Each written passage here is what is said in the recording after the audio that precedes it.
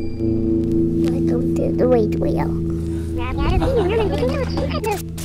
We will return to your scheduled programming shortly. Door een technische storing is dit nummer nu niet bereikbaar.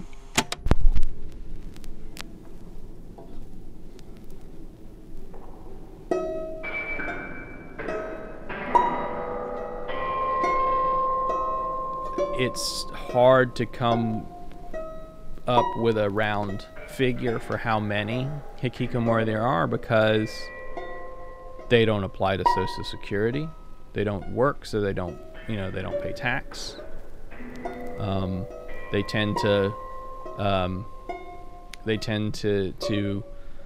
do all of their commerce mediated through technology, so they order food and have groceries delivered.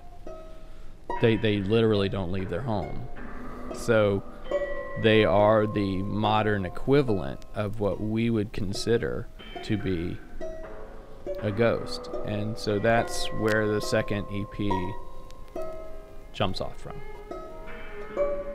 You know, a lot of people who've looked at it, a lot of sociologists who have looked at it as a phenomena, you know, say there's so much pressure placed on young people in Japan to succeed in school, succeed in the job market, succeed in whatever their chosen career is. It's instated kind of very early on, you know, 10 years old, 9 years old.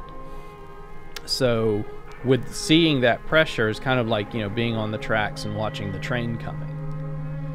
And it's like, okay, I'm here, I'm on the bridge, the train is coming. I might be able to leap onto the train might run me over, or I can jump off into the unknown.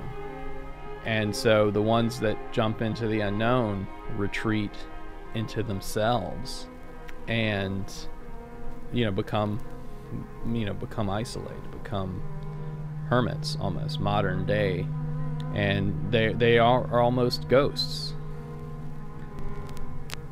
And you can see in the musical, the second EP is the most electronic of the three. There's probably I'll have to go back and look.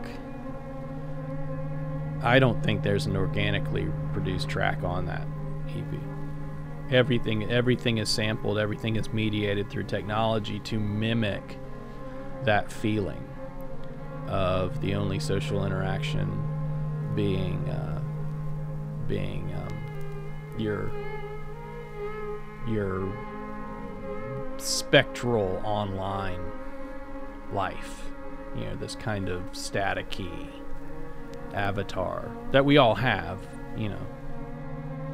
I think that, yeah, the modern conception of a cyber life is very much we put so much investment in it, you know.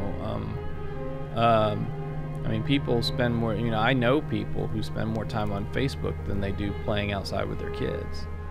And so if you literally take the idea of a ghost being the disembodied spirit, our spirits are going into the computers. I find myself, and I'm sure you can relate, and I'm sure you know other people who can relate, you know, when I'm excited about something, I say so online. When I'm happy, it's conveyed somehow in my online presence.